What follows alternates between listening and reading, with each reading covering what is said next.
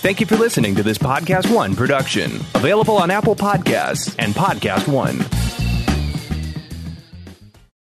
Podcast One presents The Dr. and Mrs. Guinea Pig Show with Heather and Terry Dubrow. Does it work or is it a crock? No worries. Dr. and Mrs. Guinea Pig are on the case. This is Dr. and Mrs. Guinea Pig. I'm Heather Dubrow. And I'm Terry. Oh, you're such a pain in the ass. You know that? I'm Terry Dubrow. How are you? Whatever. We're back in the studio. I have to close these curtains. What do you mean, whatever? The United States of whatever? That kind of whatever or what?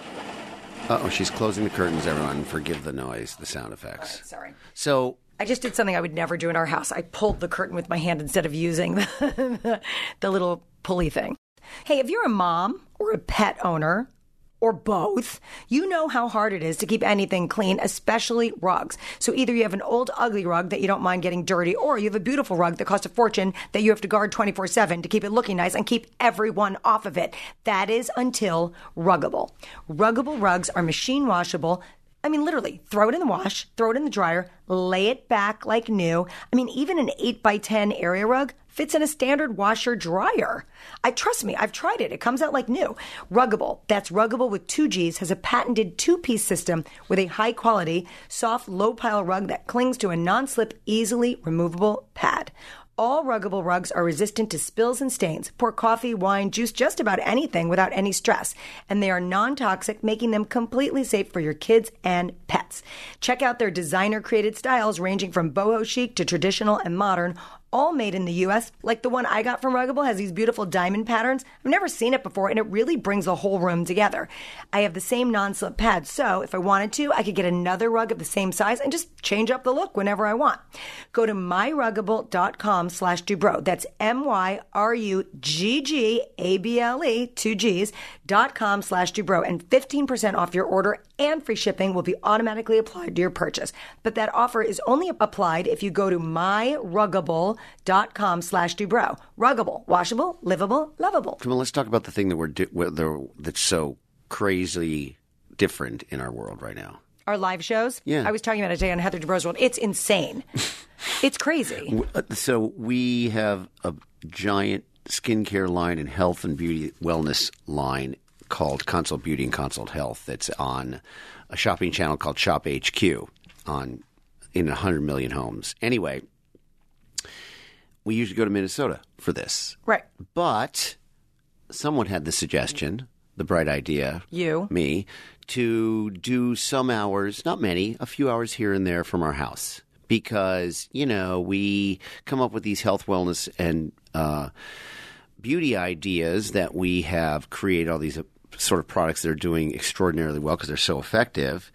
And all we ever do is fly to Minnesota and go, this is how we do it in our home, blah, blah, blah. And this is in our medicine chest, we have this. In our kitchen, we do it this way. And everybody wants to go to their pantry. So we thought, you know what? Why not show everyone how exactly we've learned to biohack our life? Yeah, so this is really fun. So on Tuesdays from 5 to 7 Pacific time. Yeah. By the time this airs, our Saturday show will be over. We're trying it this weekend on a Saturday. As well. But we're going to be, actually, the day this show drops will be Tuesday. Yeah, and so our kids. So watch tonight. Yeah, so our kids. Some of them refuse. The young ones are, not the douchey teenagers that refuse to be on camera, but our 2 young ones, Kat and Coco, help us. Oh, they loved it. They love it. They put up the sold out signs. They came on. It was so funny. And it's funny because, I'm opening my refrigerator to show where I keep the beets and the where I keep everything. And the camera's there. I'm like, oh, you want to see my refrigerator? And we're talking about the refrigerator and how organized it is. And there's a messy refrigerator. It's so funny. Yeah. So it's really, I think it really shows another side in our own home as to the motivation that we use to come up with these products and the way we use them. And it also shows our house. I mean, we've never showed our house. Well, except the entire tour I did on my YouTube channel. But I mean, not on a live show. Yeah, that's true. I mean, it's one thing, a produced program show. I mean, this is like the entire shopping channel comes into our house, and basically we start broadcasting from there. Where are we broadcasting from Saturday, this Saturday? Our bathroom. Our bathroom. Which is mildly a terrible idea because they have to set up crazy early and we're going to have to shower somewhere else. I have a question I must ask you because Natalie and I were talking about this today, but I want to tell everyone Dr. Judy Ho is here today. Mm-hmm. She's got this very cool book called Stop Self-Sabotage. I'm fascinated, must hear about all of this.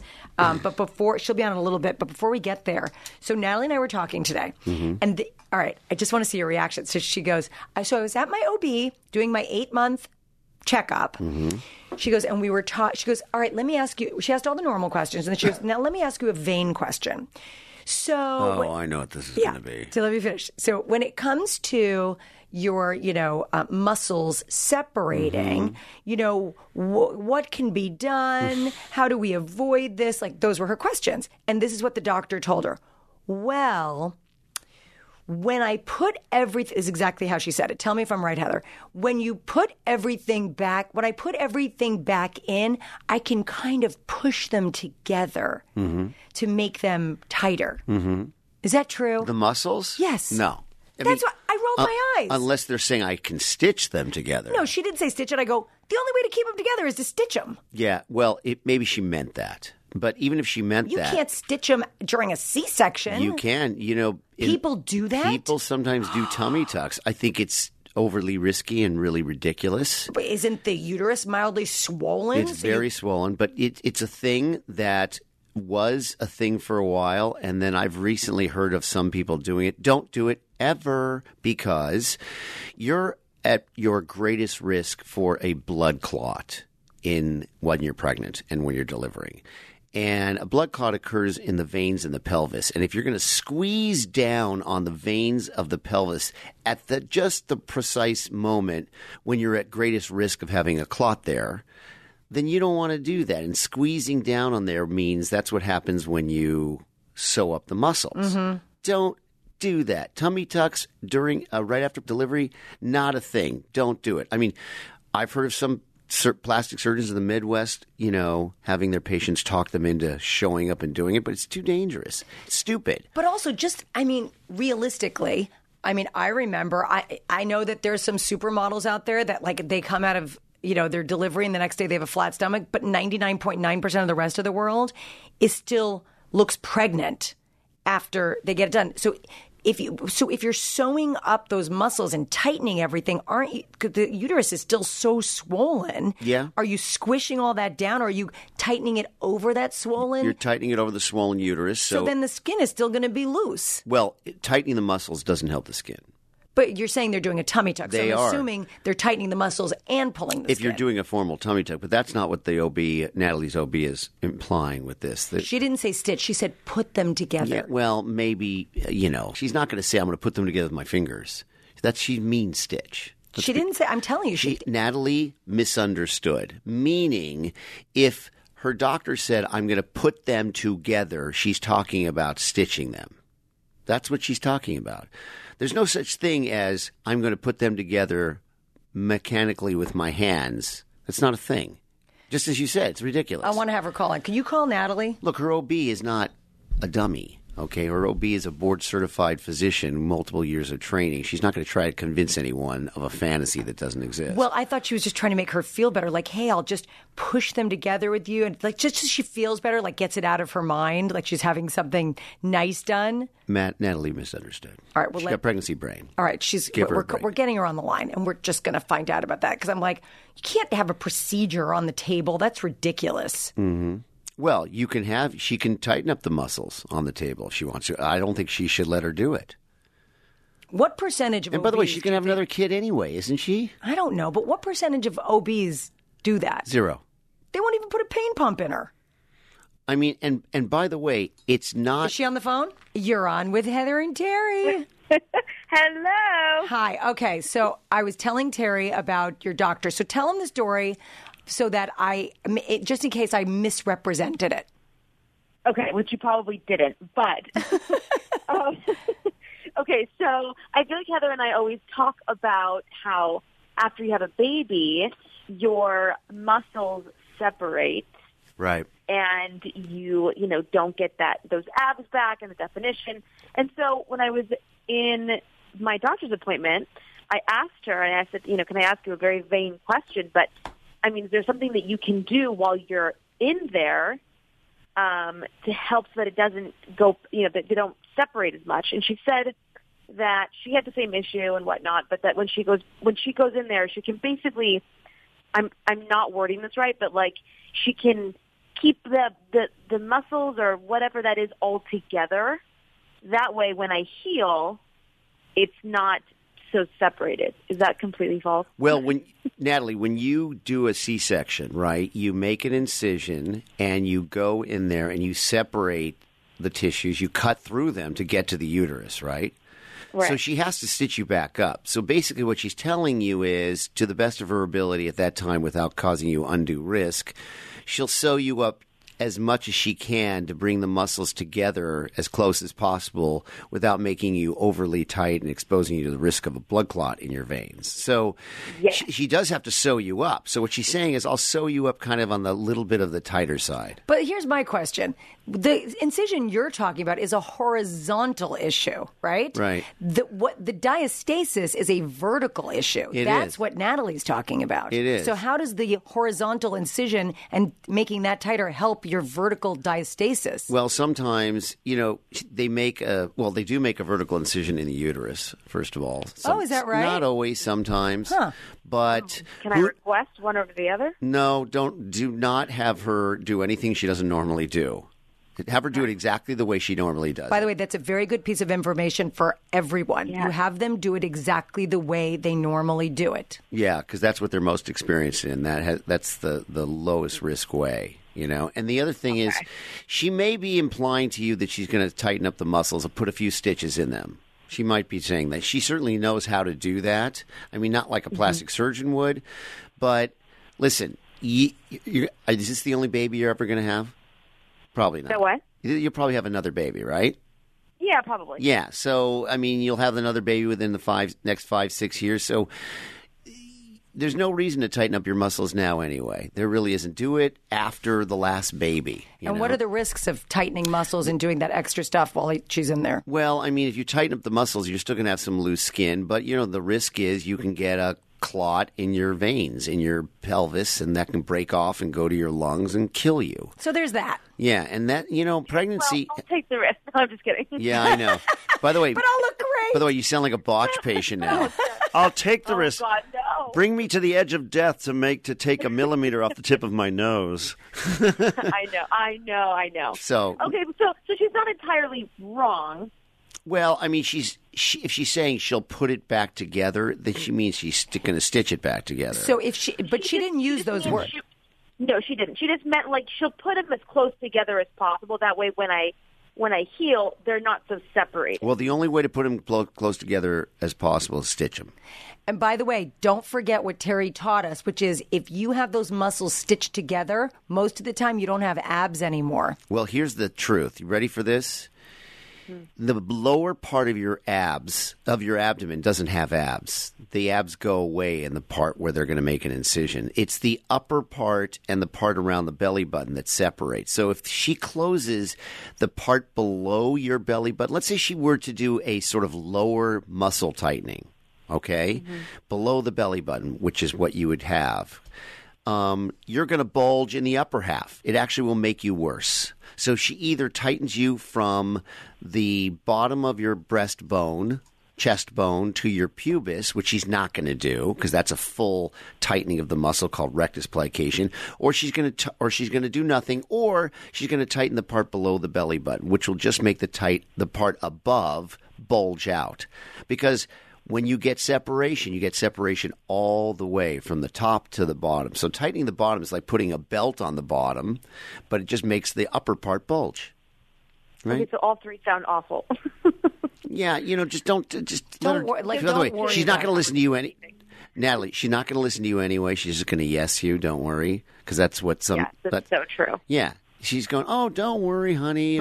But as her friend and other dad, wouldn't you say tell her not to stitch you? Because you're kind of on the smaller side, you may have a bigger baby or something, and you may have... She has a little baby. Oh, you have a little baby? Yeah, she's having a C-section, obviously. I mean, I look big, but she'll be little. Yeah, so who knows if you're going to have that much muscle separation anyway. I mean... Don't add problems. Just don't risk it. She's not going to do it. Yeah. Trust me, she's yesing you. Right. So don't worry about it. No, she probably is. All right. I just wanted to make sure she wasn't popping stitches in there, because that's what we were talking about, is that I was saying, does anyone have a tummy tuck on the table? And Terry said... Some people do. They do. It's a thing. I mean, it's very rare. I don't think you should. Some plastic surgeons think it's okay. I absolutely think it's not worth the risk. And you're tightening someone who's really swollen. They're swollen everywhere. Their skin is loose, and their uterus is pushing against your tightening muscles. So it's not a good idea. Don't do it. Okay. Okay, love you. Love you too. Bye now. I'll buy you a belly band. Goodbye. Bye. I'm so glad we talked about that. It was so funny. She brought it up, and I'm like, yeah, that doesn't sound like a good idea. I go, but I'm probably talking out my ass, so let's wait for Terry. We're going to take a quick break here, but I wanted to take time to thank today's sponsors who keep the podcast free.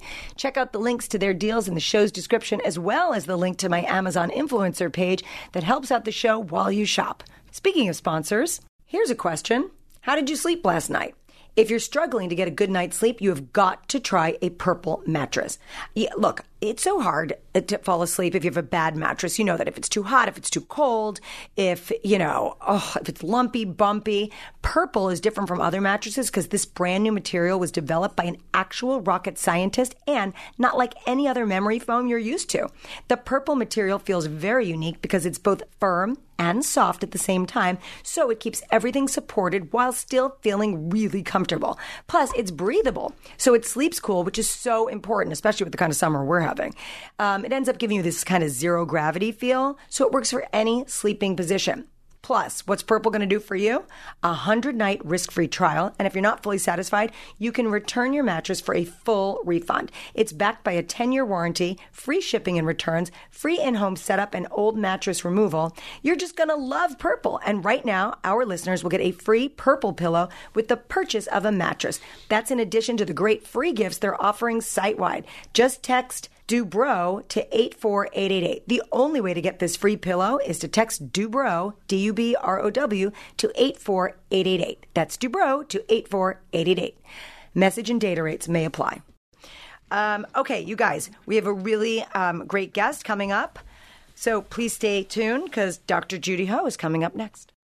Hey, Jordan here. I know a lot of you create your own podcasts, and a lot of you already have one like me. I obviously love what I do.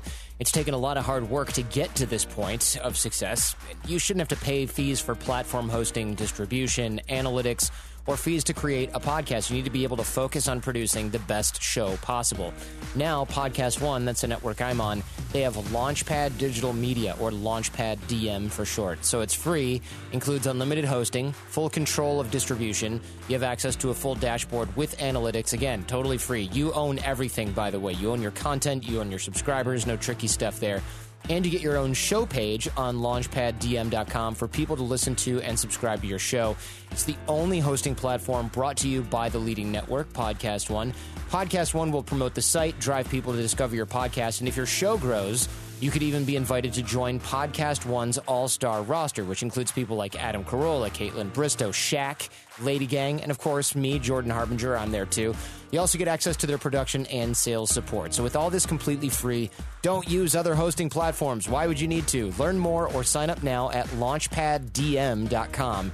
And don't forget to check out The Jordan Harbinger Show. This is Dr. and Mrs. Guinea Pig. So everybody, please welcome the author of Stop Self-Sabotage, Dr. Judy Ho. Welcome. Thank you so much for having me. By the way, I'm really excited to talk to you. I really am. And I'll tell you why. First of all, me too, because I'm a total self-sabotager. Yeah, and we all know people who are self-sabotagers. I am definitely not a self-sabotager. By the way, I didn't even realize this when I read the book. Did you see that Drew Pinsky? Yes. Oh, yeah. Not only Drew, there's multiple big Vivica Fox. Yeah. Yes. So, first of all... Oh, Mike Bayer was on the show, too. I love him. He's a cool guy. He's a really cool guy. You're a clinical neuropsychologist. Yes. And you trained, part of your training, a big part of your training was at the NPI. I don't even call it NPI anymore, do and they? You're at UCLA, right? Yeah. So now it's called Semel Institute.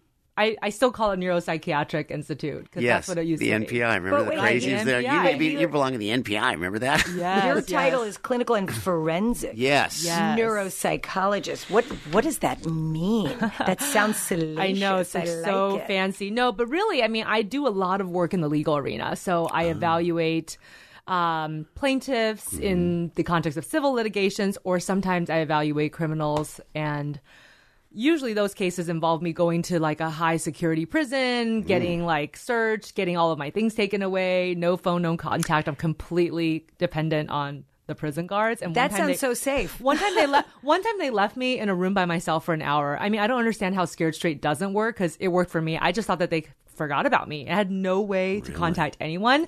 Turns out that there was a fight that broke out, and it was all hands on deck, and they did have to kind of deprioritize me for a second. And then I wanted to go to the bathroom, and they thought that one of the prisoners wanted to go to the bathroom, so they opened a cell for me.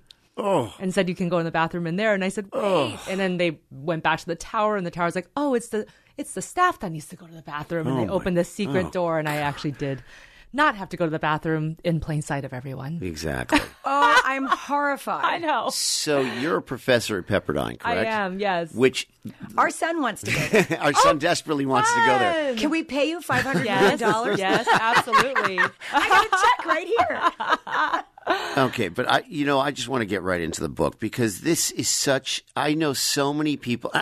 I've always felt that there's two ways, in my limited view, and of course I want you to explain it, but two ways to view self-sabotaging. One is a person has a goal and wants to achieve that goal, and they blow it, and they do whatever steps they take so that they don't achieve the goal on properly. purpose. And that's a form of self-sabotage. But then there's also, maybe you don't consider this, so correct me, but people who make the big mistake in their life that leads them down the wrong path. To me, that's the ultimate self-sabotage, because I always think that a lot of people's stations in life that they're in that they hate is really due to self-sabotage above and beyond. Do you agree with that? I do. Yeah. So what's take us back? Like, what's the biggest?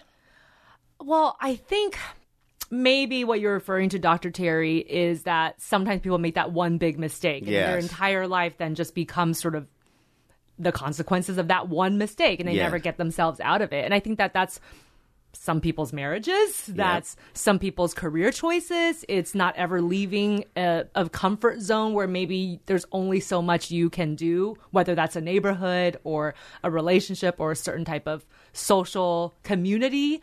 So I think that happens. And then, of course, like you said, there's the things that happen where people just kind of stumble along the way, and they just kind of keep going back. And I mean, one of the biggest things that I think of is health and diet. You know, that's always like the one step forward, two steps back sort of thing. So why do we self-sabotage? Where's that rooted from? So I believe it's rooted in our biology and our evolutionary. You do? Yes, a little bit. Yes. That's why I feel like it's somewhat universal in that we all have the propensity to do it.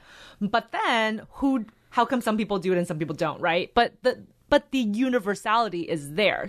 So what I mean by that is human beings have like two main drives to continue to survive as a species and as individuals, and that is to obtain rewards and to avoid threat. I mean, it's very simple. Like, that's the only way that we can continue to live our lives. Yeah.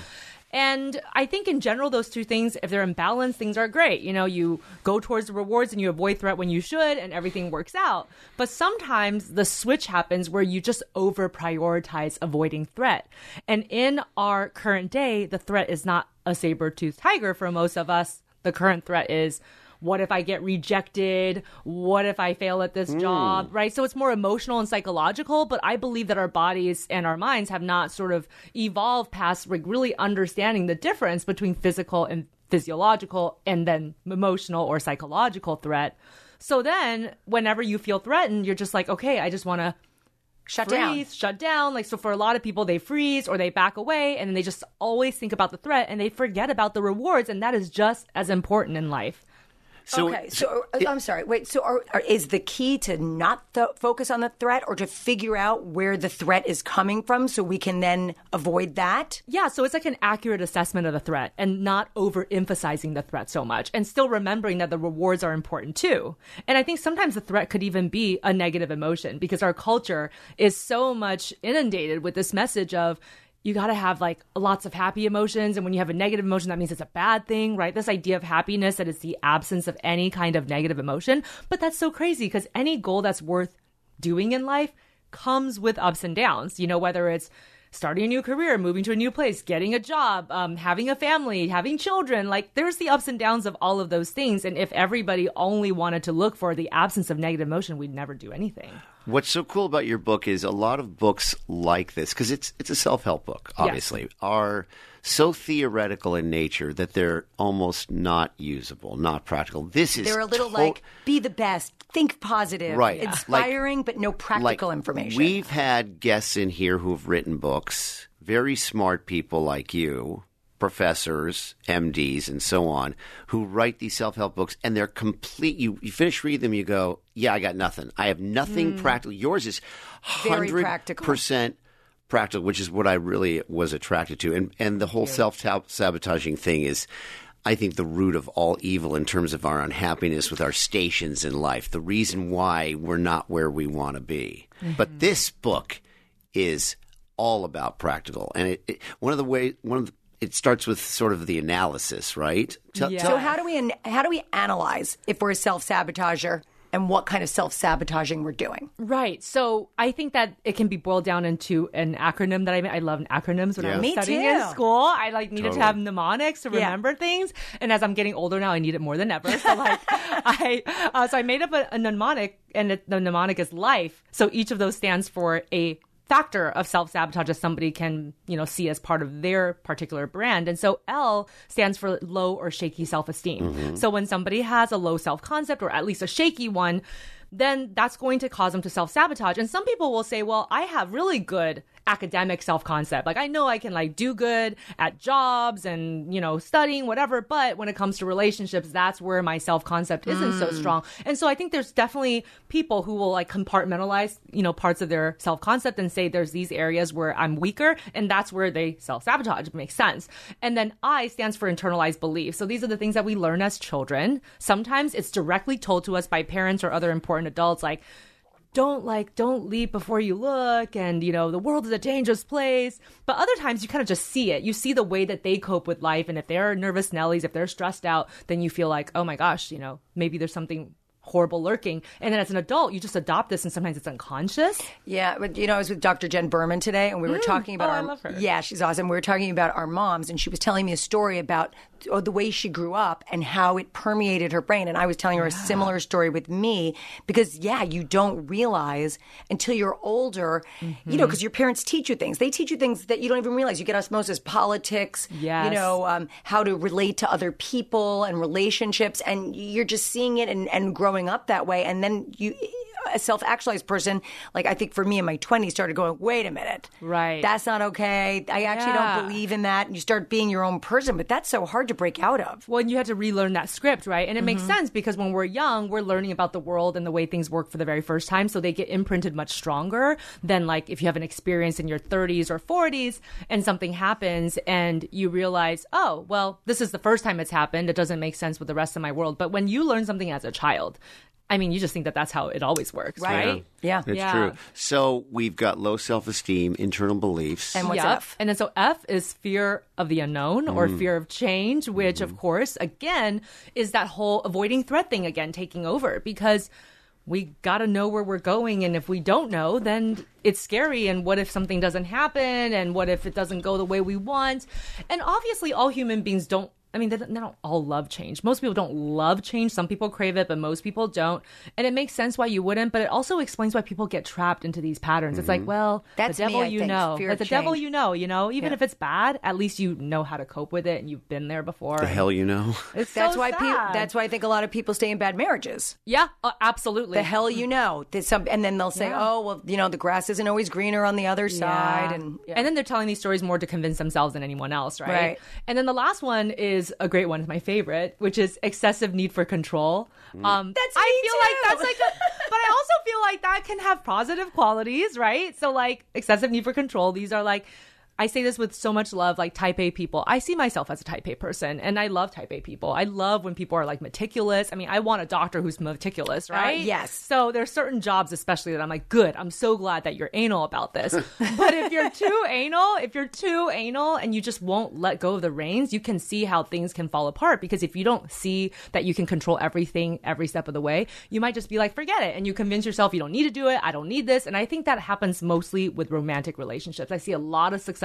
professionals who'll convince themselves, I just don't need a relationship. I don't need companionship. And it's really because it's really scary to get into a relationship and you don't get to control everything because there's this whole other person there, and their feelings and their thoughts about you is not always under your control. Hey, have you ever bought something online only to find out later you missed a discount? How annoying is that? Well, don't overspend anymore. Go to Honey. Honey, it's a browser-free add-on that allows you to find the best deals online. This app magically auto-applies the best deal to your cart at checkout. Honey finds discounts and coupons across 37 sites. You know why I love it? I mean, like Amazon, Sephora, Best Buy, Nordstrom, so many more. And you don't worry about missing a deal. You just shop like normal. And Honey handles the rest. And what's so amazing is I used to like have my little cart open, and then I would go to the web and try to search for a discount code. And then sometimes they work and sometimes they don't. Forget that. Honey does it all for you. Honey has saved its 10 million members an average of $28. Honey members have already saved more than $800 million. I mean, not bad for something that's completely free and takes just 2 clicks to install. And by the way, $28 and change, that's like twice the shipping cost. That's amazing. It's like getting free shipping and a discount. I love that. Honey has over 100,000 5-star reviews on the Google Chrome store, and Time Magazine calls Honey basically free money. Look, there's really no reason not to use Honey. It's free to use and easy to install on your computer in just 2 clicks. So shop with confidence. Get Honey for free at joinhoney.com/Dubrow. That's joinhoney, Honey, joinhoney.com/Dubrow. Honey, the smart shopping assistant that saves you time and money when you're shopping online. I think being a parent, cause I'm a huge control freak and total type A, but having children definitely helps ease all that, because when you get to a certain age, you can't control it. Yeah. I mean, I'm not saying I always handle it perfectly, but it's interesting. Like, I remember our daughter, who's 15, said something like, because they're twins, boy-girl twins, and she goes, my son had done something, and she goes, is that allowed? Is he allowed to do that? and I looked at her, I said, I don't know. I got to think about it. I'm like, you're 15 for the first time. We're parents of 15-year-olds for the first time. Like, right. I don't know. We got to figure it out. Right. Not self-confidence inducing in the kids to say, we don't know. I know, but I actually think it's good. I don't want them to think I know everything. I don't. And we're learning together. And I think it's smart. I don't think that that's a realistic relationship to have, that parents know everything and you are still learning. We know everything about some things. Right? Yeah. And a little something about everything, but not, empirically knowledgeable about every subject and every situation. Like, who could be? Like, no one, even if you try your best. And you make mistakes. There's so much knowledge out there. Of course. Even with all that knowledge, we all can make mistakes. Okay, I digress. So life. So now we have figured out why we're where we're self-sabotaging. Yeah. So I feel like for most people, they either will see themselves in one of those 4 factors, but a lot of people I work with are like, every single one, maybe there's all I'm raising my hand. Yeah. Yeah. So I think knowing kind of where it derives from is important. That's sort of like the underlying sort of roadmap of like, this is why this is happening for you. But then when you kind of see it on a day-to-day basis, you might not even recognize those things. Those are kind of like deeper and more embedded. What we recognize is what we do, right? The first thing that we recognize is what we do or how we feel. And sometimes we don't realize that every single action is preceded by a thought. Mm-hmm. So there is an automatic thought that happens, and we call them automatic because they happen so quickly, like a flash, because we don't necessarily think in full sentences. Mm-hmm. So it happens really quickly, and then you do a thing, and then you feel bad about it, and sometimes you don't connect that there was a thought that triggered you to do it. Give me an example. So a good example might be, I kind of think about sort of like 2 people who get fired from their jobs, right? So the event is the same. The event is that they both got fired. But one person's thought process is, oh my God, I'm not going to make rent. This is embarrassing. I can't tell my partner. I don't want my parents to find out. And they just kind of go into a total spin, right? They kind of close themselves off. They like end up like just not talking to anybody for the rest of the day. They have like all these hopelessness thoughts. Like they start like binge eating, like all kinds of different things. then the other person is like, well, that sucks that I got fired. But you know what? I didn't like that job that much anyway. And maybe this is the kick in the butt I needed to like take a vacation first and then reevaluate what I'm going to do next. And this person's experience will be so different, right? Like just because their thought was, I didn't like that job that much anyway. Cool. Like, let me see what I can do instead.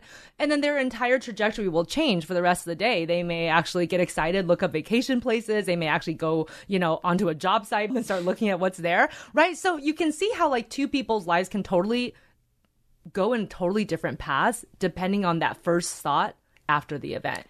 So when you were talking before, you were saying a lot of this is genetic. We're all born in this. Some have a propensity for more of self-sabotage than others. So if, you have those two people and one just has the propensity for self-sabotage and that's their knee-jerk reaction, is there a way that we can reprogram ourselves? So even if it's the first thought, we can make the second one better? Totally. Yeah. And I think it's a couple of different things. So when we have a thought, I think as a culture and as a species, thoughts are everything. I mean, it's what distinguishes us from lower life forms, right? So, I mean, it's what causes us to achieve the things that we do.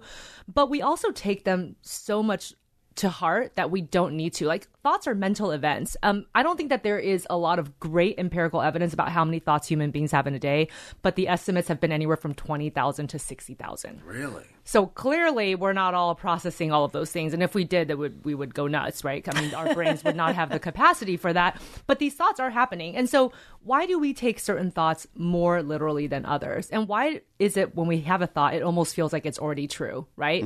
And so I think a lot of the literature, I think in the beginning when we talk about cognitive behavioral therapy, which is like a really good scientific therapy for a lot of different symptoms that people can have, it's all about, oh, you identified a negative thought. Now let's change it to a helpful thought. And I think that is a good technique, but it doesn't work for everyone because sometimes you're just not in the mood. I mean, you're already so moody. Put a smile. Right? Turn that frown upside down. Let's do a gratitude list. Like, okay, I'm sorry. Like that's just not working in this moment. But I think that an even more evolved strategy is actually just changing the relationship you have to your thoughts. So what I mean by that is instead of changing the thought, like if you have a horrible thought, like I'm a loser, that's a mean thought. But, you have this thought and then your therapist is saying, change this thought. I'm a winner. And you're like, okay, screw you. Yeah, like work. Stick it up your butt. Right? You're like upset with them. But you could also, this other approach is just to say, I can have this thought, but I don't have to let it affect my day. It doesn't have to permeate everything I do. It can be in the background, but I don't have to necessarily give it any weight, right? And that's a totally different technique that comes from a theory called acceptance and commitment therapy. And this particular technique just like allows you to like let go of the thought and not let it be so important in your life. And one really quick way I tell people to access that is just add a little phrase in front of that negative thought. So instead of trying to change the thought itself, just add a phrase. And the phrase is, I'm having the thought that. So when you say, so it's not a reality anymore. Right. So I'm having the thought that. This is like the fortune cookie when you put in bed. Yeah, I was thinking that. I was thinking that when I wrote it. That's really funny that you said that. I was like, I want to like really make an inappropriate joke. But yeah, no, my publisher didn't like that. But yeah, I'm having the thought that I'm a loser. Like all of a sudden, that first original thought, you just take the sails, the wind out of the sails just a little bit, So that's a really quick way I tell people to kind of access that is like, don't take it so seriously. Just because you had the thought doesn't even mean it's true. Yeah. And so there's other techniques too that are kind of silly. Like if you have a horrible negative thought, like you can sing a silly song and hum a silly song to that thought. Because again, it changes like the timbre and the emotion of the thought. If you're singing Three Blind Mice. I'm a loser. Right. Or like Three Blind Mice and you're singing Three Blind Mice to I'm a loser. It makes it funny. And then you realize that it's really just a mental event and nothing else. That's interesting. Can we just talk about, because we don't have, and there's so much we could talk to you about, but I want to talk to you about the general big categories that people self-sabotage themselves. Yes. You mentioned diet, exercise, you mentioned careers, relationships. What do you think the number one area of self-sabotaging is? Relationships. Yeah. More than diet. Relationships. Yeah, I think diet, that's a close second. I think of that as a very concrete one. But I also feel like a lot of people can eventually overcome it because it's very prescriptive. It's like if you're able, like there's a script for it, right? It's sort of like do the exercising, do the diet, eat healthier. You will look better. If you follow this, you will be better than you were like 10 months ago, right? That's true. But it's so different with romantic relationships. There's really no script. I mean, who's going to, I know that there's lots of life coaches out there, relationship coaches, but everybody's technique is different. And nobody has like a step, boom, boom, boom, right? It's not 1, 2, 3. It's not like graduate high school, go to college, or cut 300 calories and exercise 3 to 5 times a week. There isn't a prescription. And on top of that, romantic relationships basically force us to give control over and be our most vulnerable selves. And so if you have anything like low self-esteem or like internalized beliefs or anything that's deeper, that's the part that you're going to have the hardest time with, because you're going to be constantly triggered with certain things, right? So if you have, for example, if you have the L part of life and you have lower self-concept,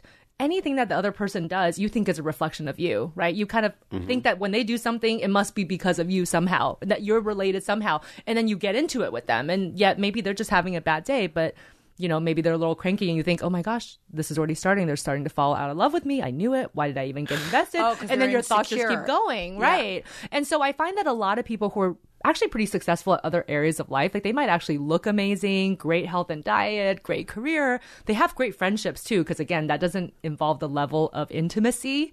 But then when it comes to romantic relationships, they either choose the same partner over and over again that treats them badly, or they choose a safe partner that doesn't actually challenge them or interest them. And because then, you know what? It's just easier to deal with.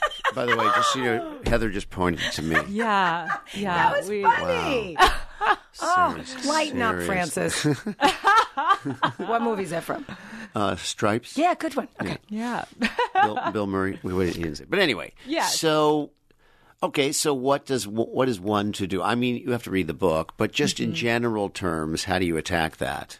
So I think the romantic relationship one really has to do, in essence, with our values. We are such a goal-driven world, and goals are obviously great. But we don't want to make a bunch of goals that are just because of our neighbor making them or our friend making them or our family saying we have to have them.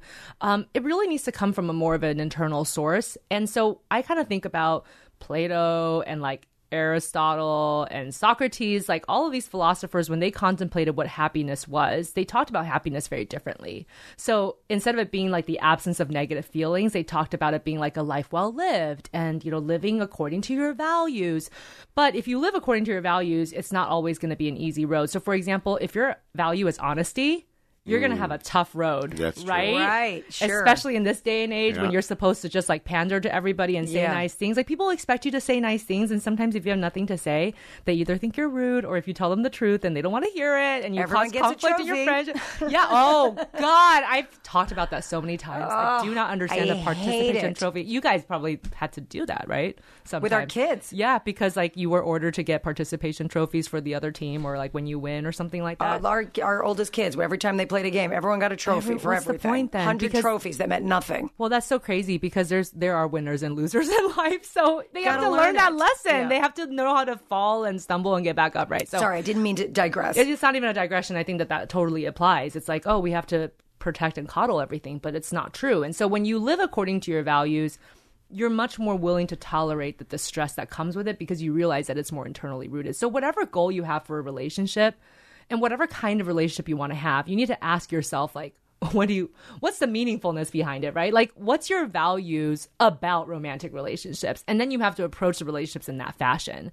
So when I've had people do this exercise, and we do a values card sort where I have 33 most common values in life. I mean, there's thousands, but it's just a way to kind of experience this activity. I just give it to them and I have them sort and be like, what's your top 10?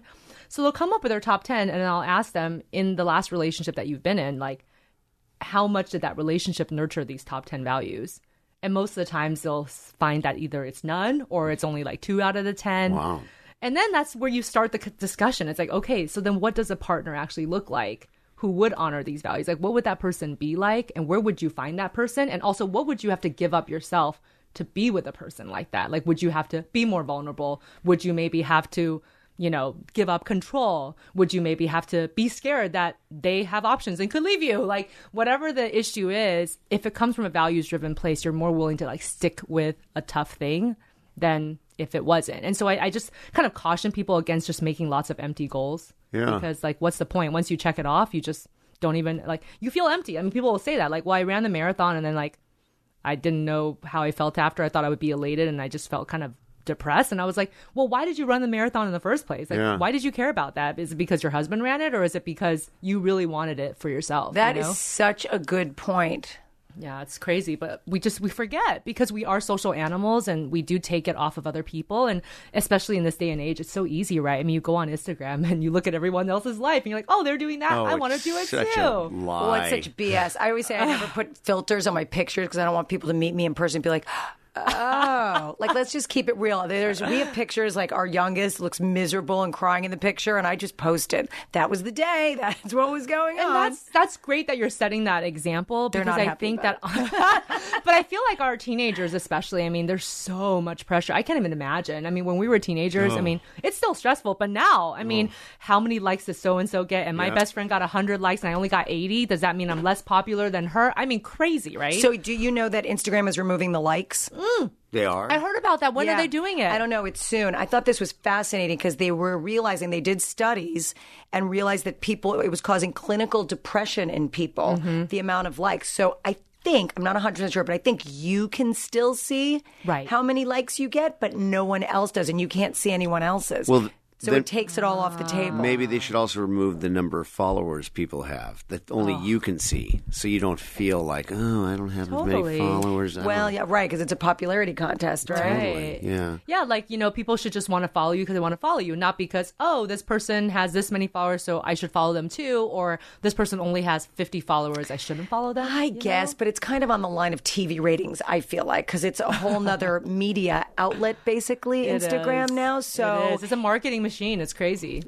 Should we not know what everyone's TV shows do and know what the popular things are? Well, you don't know what Netflix TV shows do. That's a good point. Or Amazon. And that's a good point. We just know that they're very good. They just tell us that they're good. Yeah. Hey guys, today we have a brand new sponsor that I'm super excited about. It's LaCroix Sparkling Water. By the way, I used to pronounce it LaCroix, like the designer, but that would be wrong. It's LACROIX. Have you seen it? It's pronounced LaCroix. It was developed to give health-conscious consumers refreshment, flavor, and sparkle with an instant twist of 0 calories, 0 sweeteners, and 0 sodium.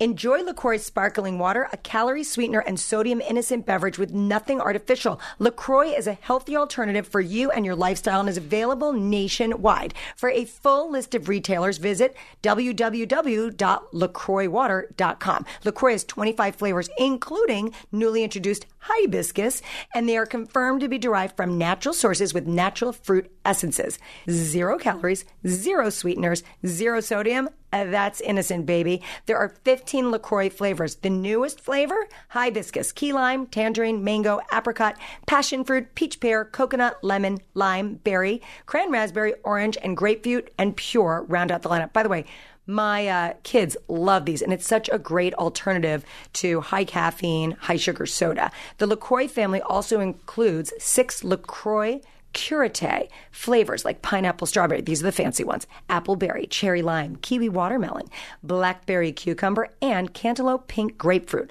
LaCroix Curate has a bolder flavor, but the same innocent nutritionals. Trying to cut soda and coffee? Try this today. Newly added flavors to the Nicola line include coconut cola, Cubana Mojito, and Coffee Exotica, Sumatra Coffee and Cola. Join the original La Cola, all of which contain no caffeine or alcohol, only naturally essenced flavors.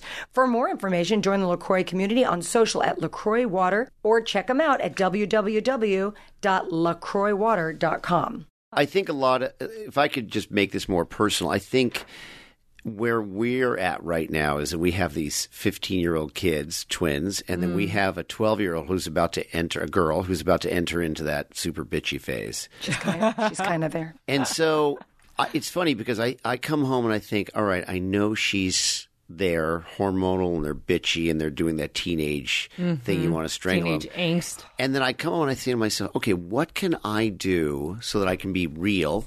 I can be a dad, but still not self-sabotage my relationship with them so they blow me off. Because if I act a certain way with them, and this is the relationship self-sabotaging, they blow me off. And if I'm overly generous. Well, that's not real either. I'm buying their love and affection. Yeah. So it's a mystery to me how, and particularly for you, honey, because. Totally, but I'm gonna say something bad you did, and then I'm gonna say something good you did. Okay? Wait. Dr. Judy's here. She's. I know. Let's she's see. the If arbiter Judy, of good and bad. Let's see if Judy agrees with me. Okay. So I think something bad that he did. Maybe I shouldn't say bad, but maybe like negative. Self-sabotaging would be. I know when he's not in the mood for the kids, he'll purposely like say something to irritate them, so they leave. I only do that with Coco. Yeah, but you do that. So that would be the self-sabotaging The 8-year-old. on purpose.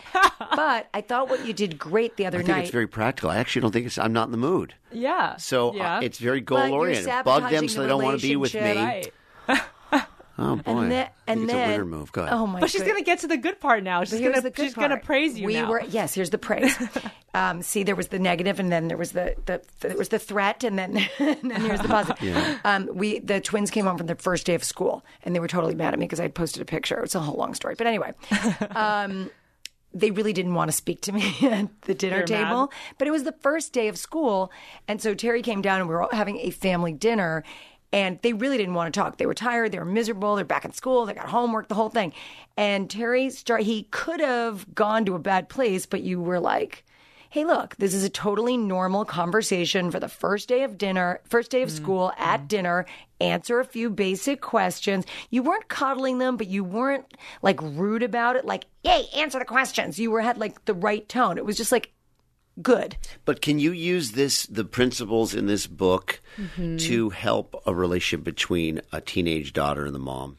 Totally. Because I think sometimes when our children start to develop and grow and they become different people and they go through this phase where like totally not thankful for you and all of that, it's hard to not make it about yourself, right? I mean, even if you are parents, like, of course, like you've poured your heart out into this. How can you not a little bit make it about yourself? I mean, I really love my parents, but there's definitely been times where they all say things like, you know what, we sacrificed for you. I'm like, whatever, screw you, whatever, when I was a teenager.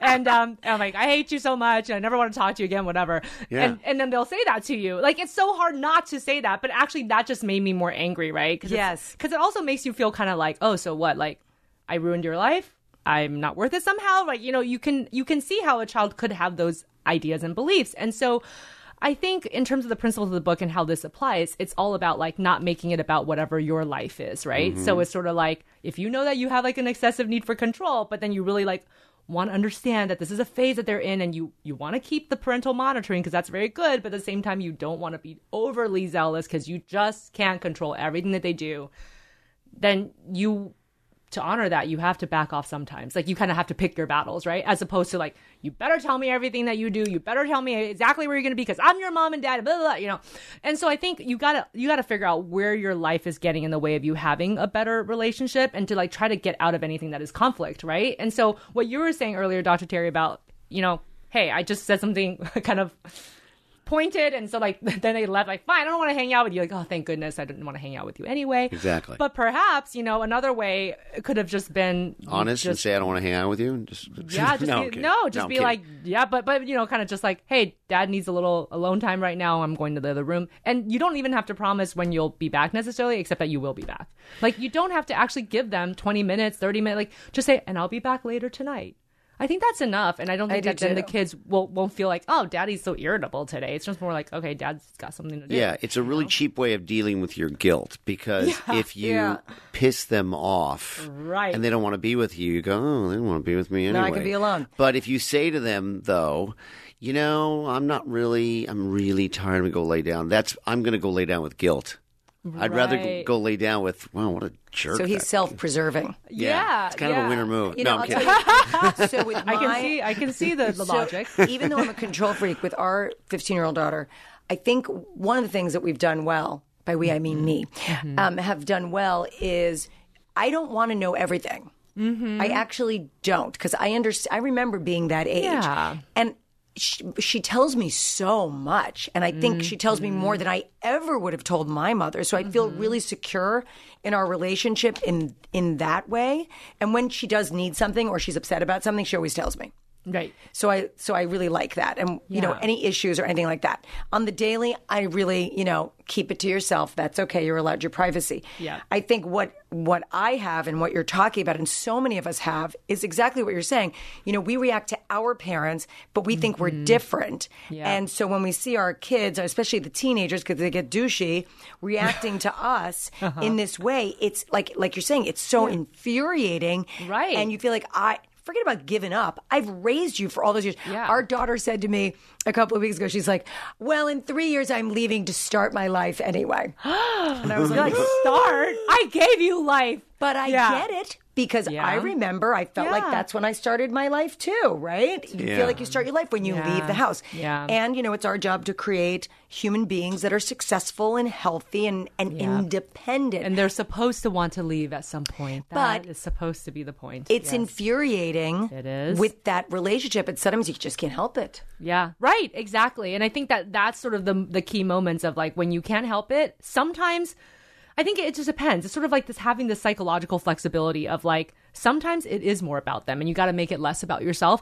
But other times it is about you. So like back to that example where you just needed alone time, like you're allowed to say that instead of by saying a pointed and flippant like comment at your child, you actually made it more about them and not about you, you know, because it's more like, oh, you're the one that's getting my way. Not really. You just kind of want to be alone that moment, probably. Right. And that's okay. That's just you. It's not maybe the kid. It's maybe anybody. It's like, I just kind of want a little bit of chill time where I don't have any responsibility. And it's okay to own that too. You just, as parents, you're not supposed to 100% always be giving of yourself all the time. I mean, that's why they always say when you're on a plane, you got to put the mask on yourself first and then on your loved one, because you're not going to be of any help to them if you're gasping for air and dying, right? And so sometimes it is self-preservation, and that's okay. And I think that's also where the life principles can come in too. Like somehow you're supposed to always be in control and always like say the right thing. And like, it's okay. Like sometimes you don't, but that's cool because really at the end of the day, if the relationship is what matters, then you do whatever that takes to preserve that relationship. And so if preserving the relationship is don't say this flippant thing and own it and say, I need to just go lay down for a bit, then say that. What do you do when you have someone in your life that is a self-sabotager and you see it and you recognize it and you want to help? How do you help? That's a good question. Oh my God. It's one of the reasons why I wrote this book, because I had so many friends, colleagues, family members who would self-sabotage and they wouldn't notice it. And they would keep telling me that everything was fine. And I know that it wasn't because they kept trying to convince themselves. So all you can really do, and one thing I do is use the principles of this technique called motivational interviewing, which is sort of like meeting them where they're at, because nobody likes to be talked to and nobody likes to be talked down to, especially as me as a psychologist. People will say things like, oh, well, you think you know better with your psychobabble? I'm like, I actually don't. I want to help, but I can also see that can get really annoying. So I really just have to meet them where they're at, and I have to make them come to that dissonance themselves. I have to make them see that like, this doesn't feel good. Like, I don't like how this is going. But you can't make them recognize that by telling them, just like a teenager, right? Like, you tell them something, they're like, I don't want to listen to you. So the way that I do it is really just asking them like very like open questions. Like, so how do you think your relationship is going? And not filling in the blanks. I think sometimes as loved ones, we like want to rush in and be like, well, from my perspective, this person's not treating you right, blah, blah, blah, blah, blah. But then that just makes people go on the defensive. That's a natural reaction. So no, you just pose an open question and you just wait. And what I've noticed is that if I just don't say anything, somebody else always talks first. And then if I keep not saying anything, they just keep going. Because people don't like silence. And sometimes people need to vent. Yeah. So I just let them go. And sometimes they'll just kind of, everything comes tumbling out. And eventually I'll just ask them, well, does that make you feel good? Or like, is there anything that you would like to change? Like, how would you like to see your relationship? And then I kind of make them come up with where they're at. And so if they're at a place where they're like, yeah, I want to change, then that's great. Then that's when you go in and you can give them some solutions. But if they're like, well, I don't love it, but this is where I'm at. It's like, okay, well, then I'm here to talk to you whenever you want about it. So you meet them where they're at. You don't push further than where they're willing to go. Because some people are not really ready for change yet, but maybe you've done something just by helping them to acknowledge that there's something there for them to think about. But I think that it absolutely doesn't work when you try to tell them that. By the way, I think that is 100% the best way to deal with teenagers. Yeah. Because I notice when I ask an open-ended, like, all right, so if you say the wrong thing to a teenager, you're done. Yeah. They are done with you. Stormed out. They will cut you like Bad bangs. Bad bangs. I love it. So, so sometimes when I'm with my oldest daughter, something will come up, and if I ask the wrong question, so I'll say like, I'll turn around. Well, I don't know. What do you think you should do? Mm-hmm.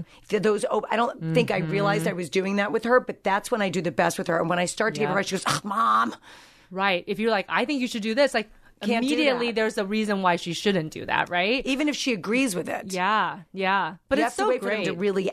You can ask the open-ended questions, and eventually it gets there. It you gets there. just listen. Like so instead of like making comments, you just say, and then what else? Like, and then what do you think?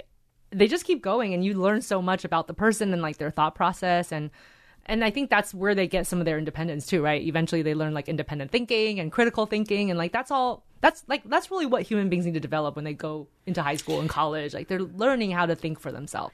Every car comes with its share of stories. That ding in your bumper when you nervously picked up a first date, that luxury package you got after a big promotion, or the mileage you saved by riding your bike all summer. Well, as you know, you can't put a price tag on your stories, but now with TrueCar, you can at least find out what your car's worth when it's time to sell it or trade it in. Just go to TrueCar, simply enter your license plate number, and watch how your car's details pop up. Isn't that so cool? And then answer a few questions. Navigation and moonroof? Watch as they bump up your value. High mileage? Well, you already knew that one was going to cost you, but now you know how much it dings your wallet so you can plan ahead. And once you're finished, you'll get a true cash offer sent in minutes, which you can take to a local certified dealer to cash out or trade in. So, when you're ready to experience a better way to sell or trade in your car, check out TrueCar today. True cash offer not available in all areas. It seems the most difficult self-sabotager to me intuitively would be the person who thinks they're a victim. That they have no responsibility in their failure. And it's happening to them. Not they have any part in it at all. Yeah. Because I've learned to think that if something's not going my way, it's something I'm doing. Right. What am I doing? Stop doing it. Don't evaluate it. Move forward. Don't suck it up. Don't get emotional about it. Go on. But what do you do with the person who's such the victim personality, who even by their, if you start to ask them these open-ended questions, they almost think you're blaming them for it. They're so victimized and victim. They have victim tendencies. Yeah. They're the toughest ones. Yeah, it's a really good question, because when you have that victim mentality, then you don't feel like you have any kind of agency in your own life. So then, of course, when bad things happen to you, you're like, well, that's just the way my life goes, because this is kind of how pitiful it is. And you just kind of wallow in that. And everything that does happen from there that's not good, you then use it to reinforce that idea, right? And so until that person can recognize that you can make change and there's something that you can do, even if bad things did really happen to this person. I mean, sometimes people who have that victim mentality, that's just a personality. And sometimes they have that victim mentality because maybe there's trauma in the past. But whatever the case, if they continue to be in that passive role, nothing will change, because they always kind of feel like they're only reacting and not being able to be proactive. Exactly. So how do you tell a person like that to change? I think, one of the most powerful things that I've used to help people who have that mentality is try my best to like link them up to like vignettes or people who like have been similar to them and have been different once they've taken control of one aspect. And so I think that people who have that victim mentality tend to feel overwhelmed very easily. So you can't tell them like, everything's under your control, like do everything now. Like they literally can compartmentalize only one thing at a time, and that's fine. But I feel like there's a level of like social connectedness that all of us are craving, even those victims who sort of see themselves as sort of being the outcast and problematic. So if you can link them to a story, a person that like, hey, this person was just like you, and then they did this one thing, and this is how their life changed. Like, so that's how I know this can work for you. Sometimes even those personal stories and personal appeals are more important to instill upon these people than like the science, because the science is there, but statistics don't persuade people. Stories and emotions do. And so I think that that's the easiest way I can get to people who kind of adopt that mentality and think that they're all alone in the universe, they're the only person who's ever been through that. So give them almost inspiring role models, or people that can inspire them to get past their victim mentality. Yeah, right. That's good. Because we have will Nikki listen to this? Our son? No. We have a son who He's got a very nice life. He's our son, and he's a very sweet boy. But he's a really, really good kid. He's amazing. Yeah. And he's such a nice, honest boy. But like everyone loves this kid. Yeah, and so we say he really wants to do well in school this year, for example, and he will self-sabotage. He said it last night. He was leaving the bathroom, and he goes, "Well, I'm gonna try." There, and it's like you've already given up. He's already given up, and he will wait to the last minute. He will make sure that he doesn't know the material, isn't prepared. It's a self-sabotaging. Like he will ensure that he's not going to do well. Yeah. What the heck? Not always. He goes through, it's interesting. He goes through phases where he's on it. He feels good. He feels successful. And then he'll like not pay attention. So he'll have like a couple of bad, grades mixed in the grades. So he's very inconsistent in that way. And then I think when the pressure's on at the end, when he's got to pull it together for the final, let's say. He can't because there's too much pressure. So he'll just let himself off the hook, knowing that it's not going to, like I remember he was going into standardized testing or something, and before he walked in, he goes, well, I don't test well, so. Right. Well, it's so interesting, too, because I know a lot of people who, very smart, very lovable, like, obviously capable, and they'll do that. Like, that's kind of the pattern. And I think, like, the root of that is, if you try and you fail, then you've tried and failed. But if you've been inconsistent and you fail, it's like, well, I didn't study, so that's how it is. He doesn't see it, though. It's so crazy. That's the problem. Yeah. Yeah, I mean, his favorite thing to say after a test is, it was impossible. It had nothing to do with the material, and nobody knew any of the answers. Or they didn't give us what was on the test. Yeah. Like, there's always an excuse, but it's all before the test is really where the self-sabotaging comes. Yeah. But, sometimes, like, success is frightening to in some situations and to some people, because what happens if what happens if you fail, like just like we talked about earlier, but also what happens when you achieve the success?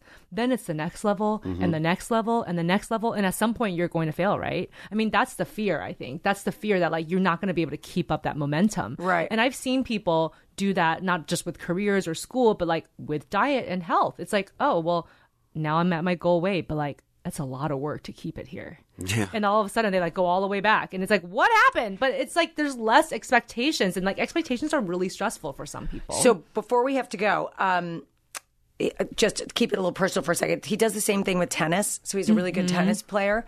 But like last year on the courts when he was playing matches, I remember he was a freshman on the varsity team. And so he played, and this guy he was playing was a senior on the opposing and very, very good. And he lost. But then he was going to the next match and he was like, well, I'm not going to win it. And he already had the defeatist attitude. I go, it's a new game. We're starting. This is a fresh thing. It has nothing. That one's over. Right. Got to start fresh and go to the next one. How do you talk to someone like that in the moment? Because I have tried a few different things to sort of get through, like right before, like what is that pep talk? What does that look like? Because I'm weirdly like, me with testing, like our son, I was the same exact way. I wasn't an academic like that, and I would let myself off the hook 100%. But in any other aspect of my life, I'm a game day player. You turn on the camera, I'm on. We have to go into a meeting, I'm ready, right? Yeah. So, but what is that? What does that pep talk look like? I think about the research with Carol Dweck. I don't know if you guys were familiar with when she did the study on third graders, these unsuspecting third graders, where basically they were given 2 assignments, and it was the same exact assignment, but for one half of the students, they said to the students, just try hard. Like they kind of rewarded them for their effort. Like, you're trying so hard. I love how hard you're trying. And then with the other half of the students, you're so smart. You're so capable. Like, you're brilliant. And it was interesting because at the end of that experiment, the people who were being rewarded for their efforts only did way better on the assignment and got more answers right than the people who were told they were smart. Because once you have something that somebody says about you, like you're talented, then you're like, okay, but I don't want anyone to ever think that I'm not talented. And so then like the second part of the study was that they then gave them harder assignments to do versus like the same exact level. They're like, okay, here's like the 3rd grade math and here's the 5th grade math. Like, which one do you want to do? And for the people who were told that they were smart, they just said, I'll just do more 3rd grade math. And for the people who, you just said, just keep trying. As long as you're trying your best, that's cool. They all chose the 5th grade math. So it's interesting that like, if somebody is capable and talented, if they've been like rewarded for that by teachers or coaches, then it's almost like that can also hold them back from trying harder. And so So I think the message has to kind of be more about the effort. Like, as long as you put in your full effort, I don't even care if you win. You know, who cares if you win or not? I don't care. But like, try your best. Like, have fun and try your best. Like, that's it. You know, like it can't be as achievement oriented, but that's so hard to do. We do that with him. We have to do that more. I always tell him, look, I made it to where I made it because I'm a grinder. Right. You worked hard for it. But I think that puts pressure too. And that's another. I think sometimes. I think it depends on how you say it, right? And I don't know what like his peers are saying to him or what his coaches are saying to him. Also, like in addition to what you guys are saying. So I think there's so many messages, right? So you guys are telling him try hard, but I don't know if anybody else at school is saying something like, you're so smart, like you're so capable. How come you didn't get an A this time? Because I know how smart you are like that. I don't think anyone's saying that. But you know what? But you know what I love what you were saying before is like looking at different aspects of your life and applying the things you're doing well and making that the example for other aspects of your life. For example, like he's been now training for tennis. He had this new coach all summer and he went to the first thing back at school and he came home and he was so overly confident now. He's like, I've never heard him say this before. I played so well. I was on fire, right? I don't like that. I was glad that he felt confident because I think the truth is he saw that being so consistent with his playing all summer, it wasn't like a random game. Yeah. He trained all summer. He played 3-4 days a week, and there was a result. And he got the result. He got the result, and he stopped self-sabotaging. He didn't go in and self-sabotage. He felt confident. He was ready, and he's got to do the same thing in other aspects of his life. And that's a good point. It's sort of like almost like using the aspect of yourself that doesn't self-sabotage as much. Like that's your strength, right? And like trying to use that same message and that same technique over areas that you feel a little less confident about. And I think that that's a great way to approach it. I mean, I always tell people that, you know, it doesn't matter how smart you are. Eventually you have to work hard too. Like you can't just rest on your laurels and maybe it's okay when you're 10 or you're 15, but it won't be okay when you're 25 or 30. And like, everybody who's gotten somewhere, they work hard, no matter how smart or how not smart they are. And so the book is called Stop Self-Sabotage, 6 Steps to Unlock Your True Motivation, Harness Your Willpower, and Get Out of Your Own Way. By the way, so fascinating. Dr. Judy Ho, thank you so much for being here. Tell everyone you can buy the book anywhere books are sold. It's really fabulous. Tell everyone how to find you on social media. Okay, so they can find me at Dr. Judy Ho. That's DrJudyHo on Twitter and Instagram, or they can visit my website at drjudyho.com. Thank you so much for being here. Thank you. It's been so lovely to chat with you guys. Thank you. I love her. She's so bright and so enjoyable to listen to, but so practical. That's can we get her to come over to our house now? Well, can we just like hire her to talk to our kids? Hi, Judy, can you raise our kids for us? Perfect. Yeah. Hey, you guys, thank you so much for listening. This was an incredible episode. So much fun. We will see you next week. Bye. Thanks for listening to Dr. and Mrs. Guinea Pig with Terry and Heather Dubrow. Download new episodes every week on the Podcast One app, iTunes, or at podcastone.com.